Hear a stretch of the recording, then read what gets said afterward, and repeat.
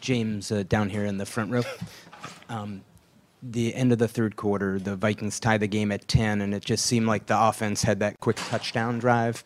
How much was there sort of a change in approach that you noticed as to how you guys attacked at that time? We just needed a sense of urgency, just take the momentum back over. So we knew once we got the ball back, we needed to score a touchdown. So we had a few big plays, and Josh had a few big plays there, and we got in the end zone. It was exactly what we needed. To follow up on that, you mentioned Josh. What has he brought to the team? Because you saw like he wasn't really involved up to that point, and then it sort of changed pretty quickly. Yeah, I mean, it happens like that sometimes. You might not get the ball at first, but then when your time's called, I mean, we have a lot of guys like that. They're ready to make the play, and he made some big catches for us and kind of changed the game a little bit. James, first half, I think your first two of your first three drives were very long drives.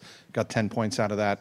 Long drive in the fourth quarter to go ahead. What do those long drives mean to this offense? Because in years past, very much a quick strike offense. Seems like you guys are very good at keeping the ball away from them now. Well, I mean, they have a good defense, and that's the type of defense they are. They're going to make you drive the ball down the field. Every drive's not going to be a three-play drive and a touchdown. So you got to be able to string those drives together. And whenever you can do that, once you get the ball in the red zone, you need to score touchdowns. You can't just turn those into field goals. So that was something we always emphasize. James, Rex Burke had returned from injury today. What was it like to have him back in the backfield with you? Oh, it's always a plus to have, more weapons back there. He's a good football player, can catch, run, block. He makes plays on special teams too. So, I'm happy for him to be back out there, and he'll continue to help us out. So if you could expand on your answer about Brady and 1,000 yards. Oh, well. You knew it on the field when it happened? No, I didn't know at the time. I was reminded after the game, but it's pretty cool for him. I know it took a while to get there, but still a great accomplishment. He's broken all type of records and did all type of things, so I'm definitely happy for him. And James, the other James, with a big day, 2 touchdowns. How happy do you feel for him as part of the running back group? I mean, it's awesome. Not many teams use a fullback across the league.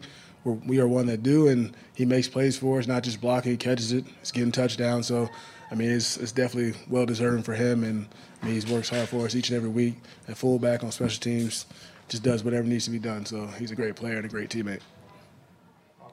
James, as often as you guys ran screen plays today against Minnesota, what does that do to a defense like theirs? They've got a lot of guys who obviously can get after the quarterback, whether you have a big play or not, just the residual effect of the screen game. Could slow down their rush a little bit. A lot of those guys are good pass rushers, and they're trying to get to the quarterback, so it can slow them down or, just kind of give the offensive lineman a break versus that aggressive pass rush. So, we didn't do as well on every single one of them, but I think they still helped us out in the end.